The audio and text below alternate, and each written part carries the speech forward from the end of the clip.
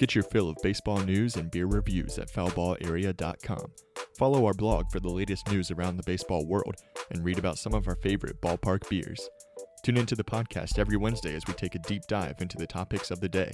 Stay connected by signing up for our mailing list or following us on Facebook, Twitter, and Instagram at foulballarea. Now, here's today's episode of the Foul Ball Area podcast with Matthew Atkins and Trey Lyle.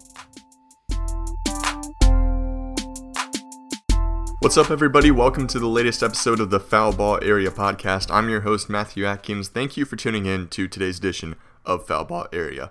Joining me, as usual, is my co-host, Trey Lyle. And man, it's been a while. Trey, how are you doing? I'm good, moving out to Lynchburg, Virginia, enjoying life, new job. So it's been a big adjustment and finally settled in and glad to be back recording a podcast.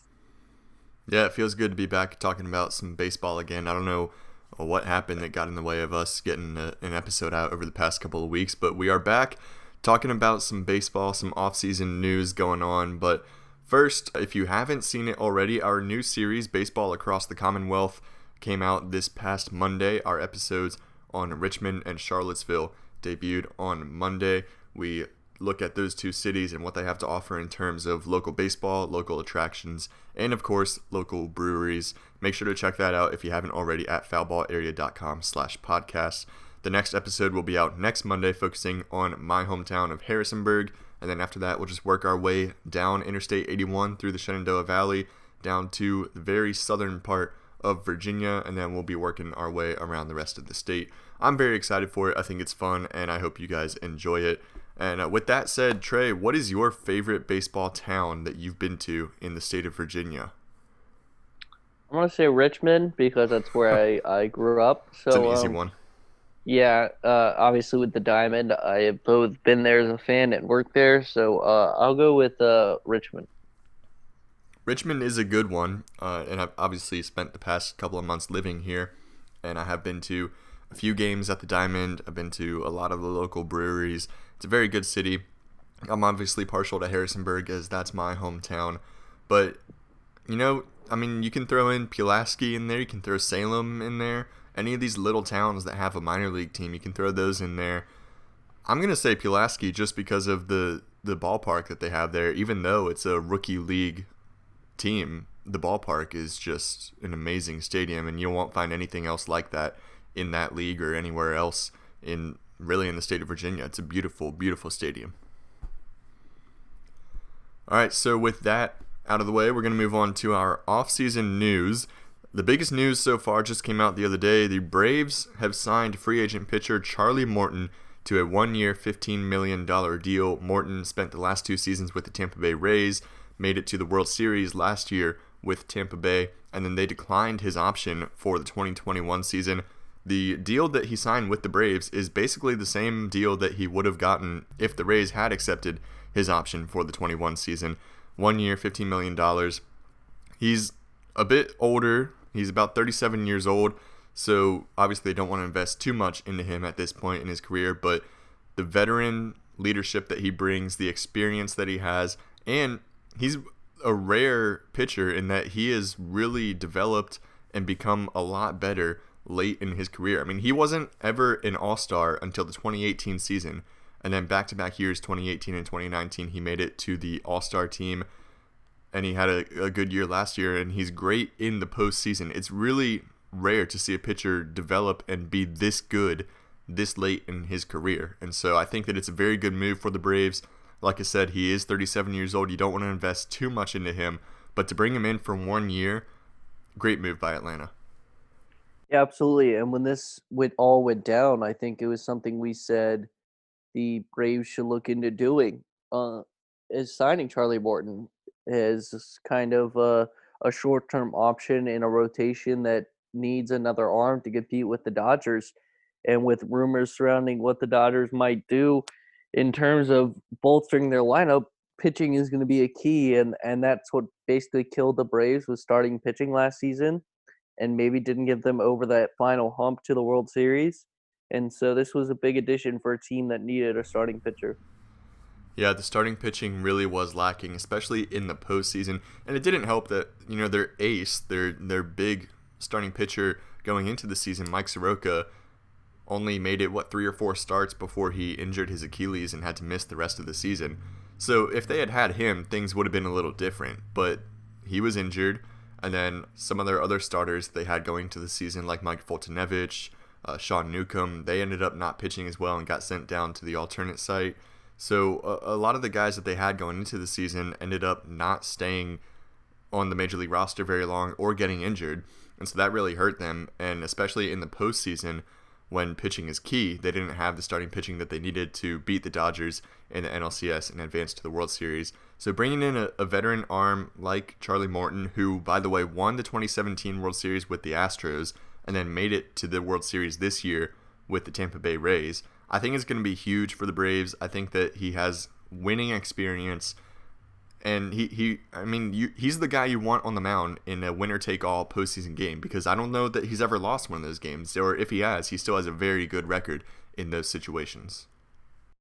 Yeah, absolutely. I mean, he looked really good this postseason, and I think it was a good signing for both sides. Another guy that the Braves have brought in, they are really trying to bolster their rotation. They brought in Drew Smyly, also on a 1-year deal, $11 million. Another veteran arm. He doesn't have the eye-popping stats that you want to get excited about when your team signs a free agent, but another veteran arm, and this Braves rotation who was just really, really lacking last year. They need any kind of strong, solid pitcher that they can get. So I like the Drew Smyly move, and then you bring in Charlie Morton. Going to have Mike Soroka back and Max Fried, and Bryce Wilson has pitched well for the Braves at times. Kyle Wright could end up being a good starter. So I think the Braves rotation is pretty solid going into the 2021 season. Now the big question for the Braves is, will they bring back Marcell Ozuna? I'm still hoping they get it done. I see rumors tying him to the Mets or other teams around Major League Baseball. I'm still hoping the Braves are able to get that one done and bring Marcell Ozuna back to Atlanta for 2021.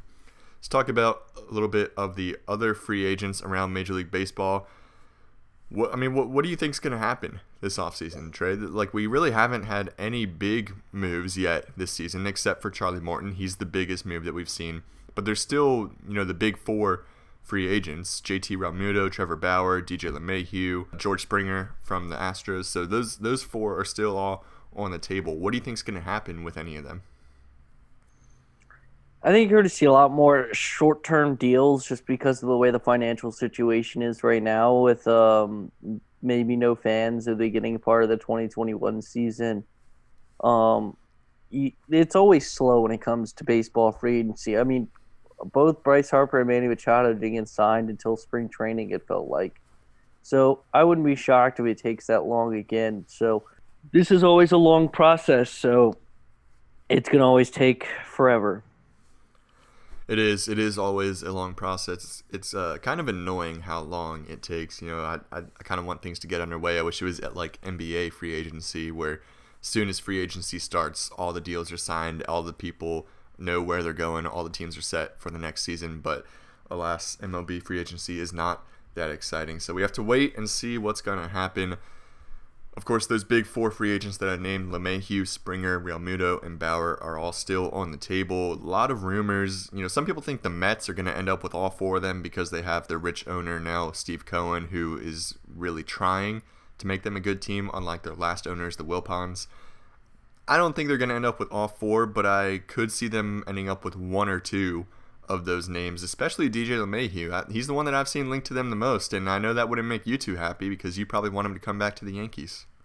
Yeah, the problem is the Yankees are linked to Francisco Lindor a lot, so I could see the Yankees basically picking Francisco Lindor over DJ LeMahieu, which would not surprise me, because basically they would move Gleyber back to second, and Luke Voigt's proven he's their everyday first baseman. So we'll see what happens. I think the Yankees need to bring back DJ LeMahieu. He was the best player on the team for the last 2 years, and so we'll see what happens. I have seen some rumors linking Francisco Lindor to the Mets.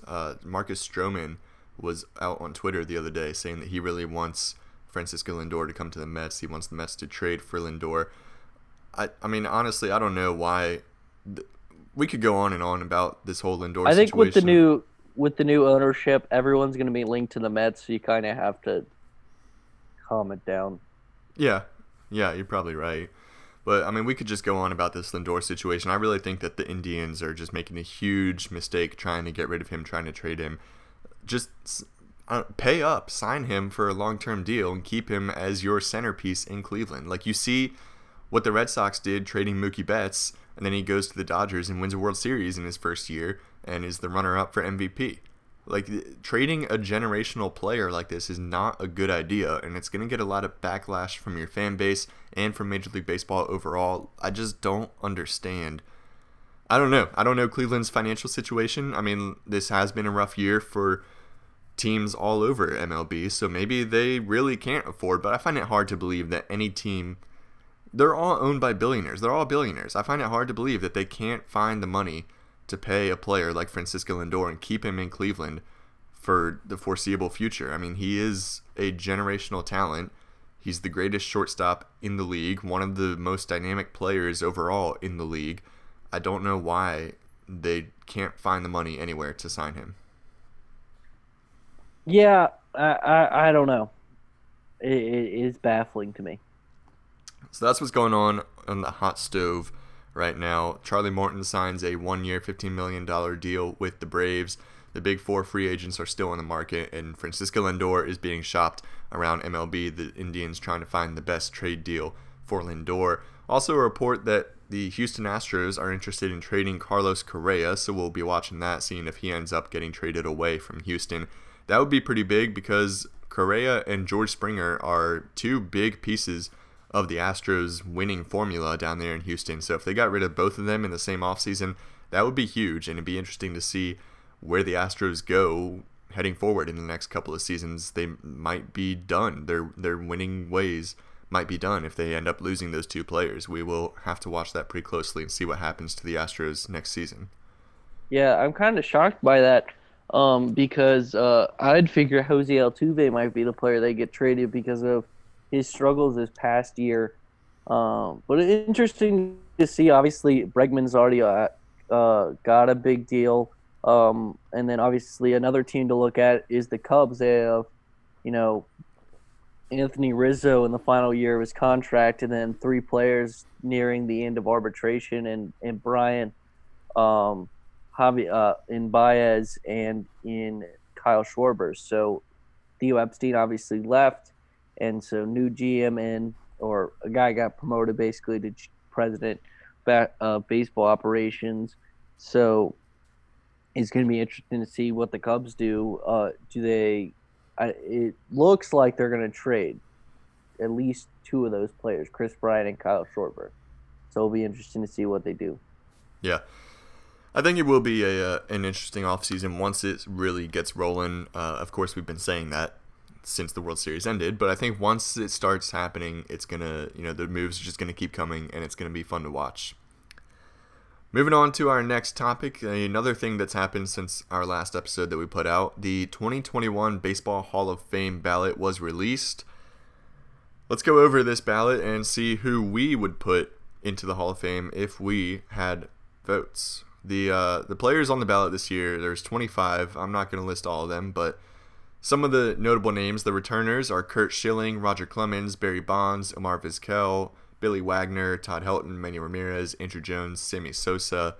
The first-timers on the ballot, Tim Hudson, Mark Buehrle, Torrey Hunter, Dan Haren, Barry Zito, Shane Victorino, A.J. Burnett, Nick Swisher, and a few others that are not as notable and probably don't have any real shot of making it in the Hall of Fame. Who on there stands out to you that you think has just got to be a lock for the Hall of Fame this year? Obviously, the obvious are Schilling, Clements, Bonds. We'll see what they do. Maybe those are the three best players on there. There's obviously Gary Sheffield would always be. I think Andy Pettitte deserves more consideration.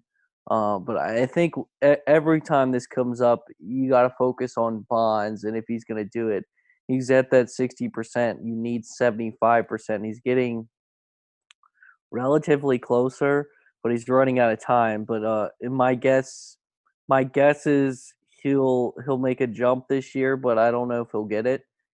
I believe Barry Bonds should be in the Hall of Fame because it's basically saying you're not putting one of the best players of all time in there despite the steroids. So it'll be interesting to see. I think Schilling gets in at 70% from last year. That gets bumped up, and then we'll see who the rest are. But I think Kurt Schilling would probably be the one that's going to get it in. Yeah, I think Kurt Schilling definitely has to get into the Hall of Fame. I mean, you just look at his career stats: 216 wins, 346 ERA. I mean, he has 3,000 career strikeouts. He's a World Series champion. I think there's no way you can keep him out. And I think the thing that has been keeping him out is his politics and his outspokenness on certain social issues that seem to conflict with what a lot of people think. And I don't think that that's a reason to keep someone out of the Hall of Fame. To me, you look at what they did on the field. And what Kurt Schilling did on the field is he was one of the best pitchers of all time, a 3-time World Series champion, World Series MVP in 2001 with the Diamondbacks. You look at the stats, you look at the accolades. I don't think that you can keep him out of the Hall of Fame just because of his politics and his controversial views. I think that he deserves to be in based on what he did on the mound. Another guy that I really think should be in, he's on his 6th year on the ballot, Billy Wagner, former closer for a couple of different teams around Major League Baseball. A career 2.31 ERA, 422 saves. I mean, I think that's deserving of being in the Hall of Fame. I know relief pitchers and closers don't get that much consideration for the Hall of Fame, but there are certain guys like Trevor Hoffman, like Mariano Rivera, and obviously Wagner is not at their level, but 422 career saves. I mean, that you gotta consider him. And in my opinion, if I had a vote, it would go to Wagner, and he would be in the Hall of Fame this season. And I know our good friend Brady Hess would really support that as well. Yeah, I completely agree with you. I think Andrew Jones is there. I think he deserves some more consideration. Andy Pettit's there. I don't know if he'll get it because of, again, the steroid issue, and that's a whole nother subject to breach. Is how do you judge these steroid players? There's a couple on there that I think will get some more consideration as it goes on. Like, I think Gary Sheffield deserves to be in the Hall of Fame. Will he? I don't know. Yeah, I mean, 500 home runs, it's tough to... If you have someone who hit 500 home runs and there wasn't really any suspicion of PEDs or steroids, then I think, how can you keep them out of the Hall of Fame? And he has 500 career home runs. I don't think he was ever linked to steroids, so I don't know what's keeping Gary Sheffield out of the Hall of Fame, but he should be in there. As far as the first-timers on the ballot go for me this year, Mark Buehrle, I think, is the one that really stands out. I mean, he has a no-hitter and a perfect game to his name. He was a 5-time All-Star and a World Series champion. I think that he's pretty deserving. You know, if you have a no-hitter and a perfect game, yeah, you're in the Hall of Fame. Like, those are two really impressive accomplishments. And yeah, they're each only one game, but still, yeah. I mean, he was a good pitcher, 5-time All-Star. I think Buehrle should end up in the Hall of Fame. And then maybe this one, I'm a big maybe on this one, but I really want to put him in Torii Hunter, his first time on the ballot. He was a great player in his prime. He was really fun to watch.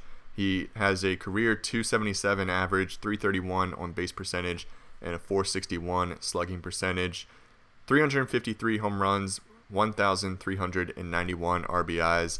So not all of the stats really are up there, but he was really fun to watch, and he was a big star in his prime. I think Great that defensive player. Yeah. Great center fielder for obviously the Twins. So I could see it as well. I think Torii Hunter, if he doesn't get in on the first time, will get in through this process. Yeah, it is only his first year on the ballot. They have 10 years, or if they ever receive below 5% of the vote, they will drop off. So I feel pretty confident that he'll get more than 5% and at least stay on to next season, and we'll see what happens next year if he doesn't make it in this season. But yeah, it's going to be an interesting vote to watch. I personally don't think that Bonds or Clemens or Sosa or Manny Ramirez or any of the players linked to steroids, I don't think that any of them will get in this year. And then Bonds... I don't think they will either, but I think they should. Like I've said that for a while. Like the fact that Barry Bonds, like two of the 5 best players, at least two of the five best hitters of all time are not going to be in the Hall of Fame is just ludicrous to me. Yeah, I mean that's a whole nother conversation. I don't think they should be in the Hall of Fame, and I don't think they will get in this year. And then Bonds and Clemens will each only have 1 year left of eligibility, as well as Sammy Sosa next year on the ballot will be their last year if they don't get in. So it'll be interesting to watch. Yeah, I don't think they'll end up getting in, but you never know. They have been trending upwards in recent years, so we will see. We will see. All right, this brings us to our last topic of the day. Today is Wednesday, November 25th, Thanksgiving Eve. Tomorrow is the big holiday. Trey, you got any big plans going home, staying in Lynchburg? What are you doing? I'm heading home, spending time with just my immediate family. So, trying to keep it as low key as possible, but spending some time with, my immediate family. What is yours? That's our plan too. Mariah and I are heading up to Harrisonburg. Just going to be us and my parents for the holiday. We're heading up there later this afternoon, so it should still be fun. I think we'll have a good time. We don't have a whole turkey. We have a turkey breast, and I think my dad is planning on smoking it, so looking forward to that. Fun. The first time I ever had smoked turkey was actually last Thanksgiving at Mariah's family, and it was very good, so I'm looking forward to a smoked turkey breast again this year. But let's talk a little bit about all of the Thanksgiving foods and do some power rankings of the Thanksgiving foods that you traditionally have at a regular Thanksgiving dinner. Let's do top 5 because I think that we can do that. I think that's realistic. There are plenty of sides and main dishes. What's your number 5? I'm gonna hit it with a low. So, like, obviously, pumpkin pie is typically there, but we have chocolate crest pie, just basically like chocolate pie from Williams Bakery. So I'll put that as my number 5. All right, that's a good one. Yeah, I'm just gonna go with the rolls. I love there's always some kind of good roll at Thanksgiving dinner, and I love I love bread. I do. I don't know how You're else like to say Oprah. that. What? You've never seen those commercials for Weight Watchers? She goes, "I love bread." No, I haven't. So, Well, all I do. right. I My do. number 4 is bread. So I love me a good roll too. So All give right. me, give me rolls in number 4. All right. Well, then our number 4 and 5 are just switched because I'm gonna put the pie at number 4, but I'm gonna say pumpkin pie. Pumpkin pie is one of my favorite things, one of my favorite dishes of all time. I do like pumpkin pie. It's just chocolate crest pie is like the best. But also, I will say this as an alternate to pumpkin pie, a pumpkin roll with the cream cheese filling. That's so good. So some kind of pumpkin dessert at number 4. Number 3, for me personally, I'm gonna go with, starting to go with the side. I never list turkey on here, but we always have ham at our Thanksgiving dinners too. It's like turkey and ham, and I love ham, like the big ham, honey hams. So give me ham at number 3. What's yours? I think I'm gonna go with the meat also for number 3, but I'm gonna say the turkey. A lot of people they criticize Thanksgiving turkey. They say it's dry or it's just not very good. It's bland. But if you have a dry, bland turkey, then you're just not doing it right. Turkey is very good, and you smother it with some Yeah, you got gravy. to cook it right. Yeah, cook it right. Put some gravy on it. Man, turkey, so good. I wish we had it. The way that we have it at Thanksgiving more than just Thanksgiving and Christmas. But Typically, my dad smokes our turkeys for Thanksgiving, and it's always muy bueno. never tried a deep fried turkey. I would like to try that sometime. By the way, Number, go Wawa ahead. has a sandwich called the Gobbler with turkey, gravy, stuffing, and cranberry sauce on it. I would Oh, you highly tried recommend it? it. Yeah, it's very good. Interesting. So number 2, there's no Wawa's near where I live, so there's Sheets. I love Yeah, I've Sheets. never I had a prefer Wawa near Sheets over me Wawa. until I moved here. I prefer Sheets over Wawa. So number 2 on our list for me. So like these top 2 are like head and shoulders. Like they're 2 of my favorite foods in general. Stuffing. I love stuffing. Like any meal, I can include stuffing on and just crush it. So number 2 is stuffing. All right. I like it. I like it. Number 2 for me is the green bean casserole. Partially because Good it's choice. the dish that I always make because it's one of the easiest ones to make, but it's also very good. I love it. I love the cream of mushroom soup, the crispy fried onions on top. So good. All right, number one, the number one pick for me, it's mac and cheese. Like some people don't have mac and cheese at their Thanksgiving dinner. I've had it, and I love mac and cheese. So give me mac and cheese. I gotta tell you, I'm jealous. We never have mac and cheese at our Thanksgiving dinner, and I always tell my mom, I'm like, we gotta have mac and cheese. But her reasoning is that mac and cheese is just such a common food item that you can have it like any time of the year, that you don't want to have it on Thanksgiving. Thanksgiving's for like special foods that you don't eat other times. But We've sometimes had it, sometimes not. Depends on the year. I wish we had it. I love mac and cheese. I love it. My number one is the stuffing. I'm like you. I love stuffing. It's a great food. You know, you just get all that bread and vegetables and seasonings mixed in there. You can mix it with the turkey, mix it with the mashed potatoes, put some gravy on it. There's so many things you can do with stuffing. It's such a versatile side. I love it. Number one, stuffing for me. All right, those are our Thanksgiving food power rankings. If you are listening, leave a comment on Twitter, Facebook, wherever you are. Let us know what your top Thanksgiving foods are. And we hope that you all have a fun, happy, and safe Thanksgiving holiday. Trey, as always, it's been a pleasure talking about some baseball, the offseason news, and we'll do it again next week. See if there's any more news to talk about. Sounds good to me. For Trey Lyle, I'm Matthew Atkins. This has been another episode of Foul Ball Area. We hope you all have a happy Thanksgiving. Thanks for listening to the Foul Ball Area podcast. Make sure to leave a review and a rating wherever you get your podcasts, and subscribe so you get new episodes as soon as they come out.